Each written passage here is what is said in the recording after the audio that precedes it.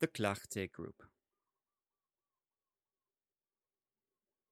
The pain and horror of the Great War have led to a blossoming of revolutionary and pacifist ideas. The Great War itself has had but a few sparse and mediocre champions, and counts not a single great monument. The finest pages written about the World War are not those that exalt it, but rather those that condemn it.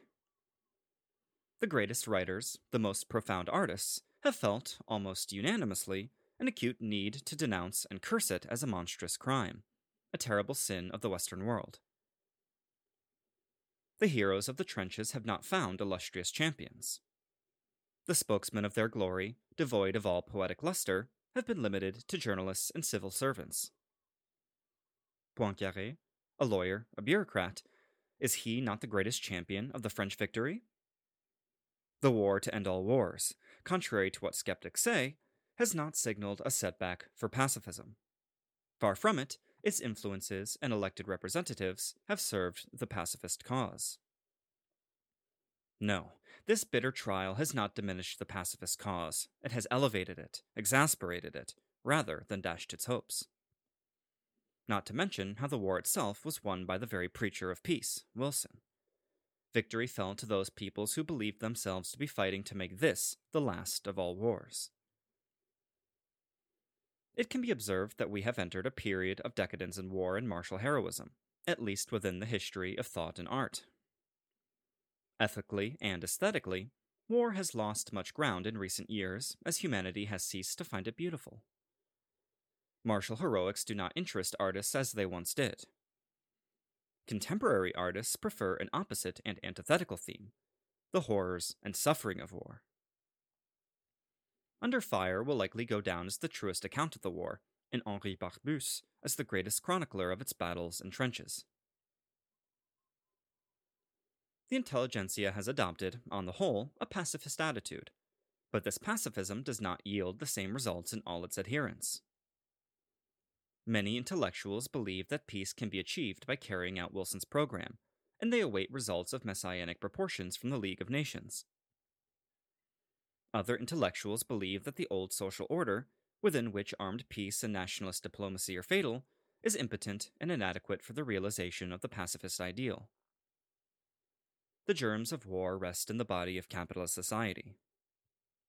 To overcome them, it is therefore necessary to destroy the regime whose historic mission has already, viewed from another perspective, been carried out. The central nucleus of this tendency is the Clartist Group, spearheaded, or rather represented by, Henri Barbusse. Clarté, at first, drew to its ranks not only revolutionary intellectuals, but also some others situated within the ranks of liberal and democratic thinkers. But these latter could not keep step with the forward march of the former. Over time, Barbusse and his friends came to ever greater solidarity with proletarian revolutionaries, and as a result became entwined with their political activity, bringing l'Internationale de la Pensée closer to the path of l'Internationale communiste. This would prove to be Clarté's fatal trajectory. Revolution is a political act, a concrete actualization. No one can truly and effectively serve revolution isolated from the masses who make it. Revolutionary labor cannot be detached, individualistic, unfocused. Intellectuals of a true revolutionary character have no choice other than to accept a place within a collective enterprise. Today, Barbusse is an adherent, a soldier of the French Communist Party.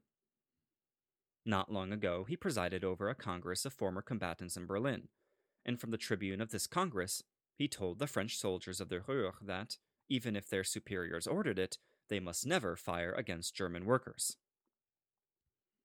These words cost him time in court, and could well have cost him a jail sentence. But to utter those words was, for him, a political duty. Intellectuals are generally averse to discipline, programs, and systems. Their psychology is individualistic, and their thought is heterodox. Above all, they brim over with an excessive sense of individuality, which almost always feels itself superior to common norms, and intellectuals often harbor a disdain for politics, which strikes them as the stuff of bureaucrats and the hoi polloi. They forget that it may be so during the quiet periods of history, but not in the lively, weighty revolutionary periods, in which new social states and new political forms gestate. In these periods, politics ceases to be the domain of a humdrum professional caste. It instead begins to seep into the popular realm and invades and dominates all areas of human life. Revolution is of great, vast human interest. Nothing opposes the triumph of this greater good, save for the threatened prejudices and privileges of an egotistical minority. No free spirit, no sensible mind can be indifferent to such a conflict. Today, for example, it is hard to conceive of a thinking man without the social question on his mind. Intellectuals are in no shortage of indifference and deaf ears when it comes to the problems of their time. But this indifference and deafness are not normal. They must be classified as pathological exceptions. Quote, to make politics, unquote, Bachbus writes, quote, is to go from dreams to real things, from the abstract to the concrete. Politics is the implementation of social thought. Politics is life. To admit a solution of continuity between theory and practice, to abandon one's own efforts to the actors, even conceding in them a benevolent neutrality, is to give up on the human cause. End quote. Behind an apparent aesthetic repugnance for politics, there sometimes hides, disguised, a vulgar conservative sentiment. Writers and artists do not like to come out and declare themselves explicitly reactionary. There is always a certain shyness among intellectuals to declare allegiance to the old and outdated. But in reality, intellectuals are no less docile and susceptible to conservative prejudice and interests than common men. It is not always the case that power has enough riches, honors, and institutes at its disposal to guarantee itself a broad clientele of writers and artists. Above all, it turns out that revolution does not arrive solely by a coldly conceptual road. Revolution is, more than an idea, a feeling. More than a concept, a passion. To understand it, one needs a spontaneous spiritual disposition, a special psychological capacity. The intellectual, like any idiot, is subject to the influence of his environment, education, and interests. His intelligence does not operate freely, but has a natural inclination to adapt to the most comfortable ideas rather than the most just ones. Reactionary tendencies in an intellectual, to put it in a few words, are born of the same roots and mechanisms as the reactionary tendencies of a shopkeeper. The language may be different, but the workings of the attitudes are identical. Clarté no longer exists as a rough draft or the beginnings of an international of thought. The international of revolution is unified and one of a kind. Bachbus has recognized it by swearing his allegiance to communism. Clarté survives in France as a nucleus of vanguard intellectuals, given over to the task of preparing a proletarian culture. Their proselytizing will grow alongside the maturation of a new generation, one that does not content itself with a theoretical sympathy with revolutionary assertions, but which knows how to accept them, cherish them, and implement them without mental reservations. Clartists, Bachbus once said, have no official ties with communism, but they affirm that international communism is the living incarnation of a well-conceived social dream. Clarté today is one more face, one more wing, of the Revolutionary Party.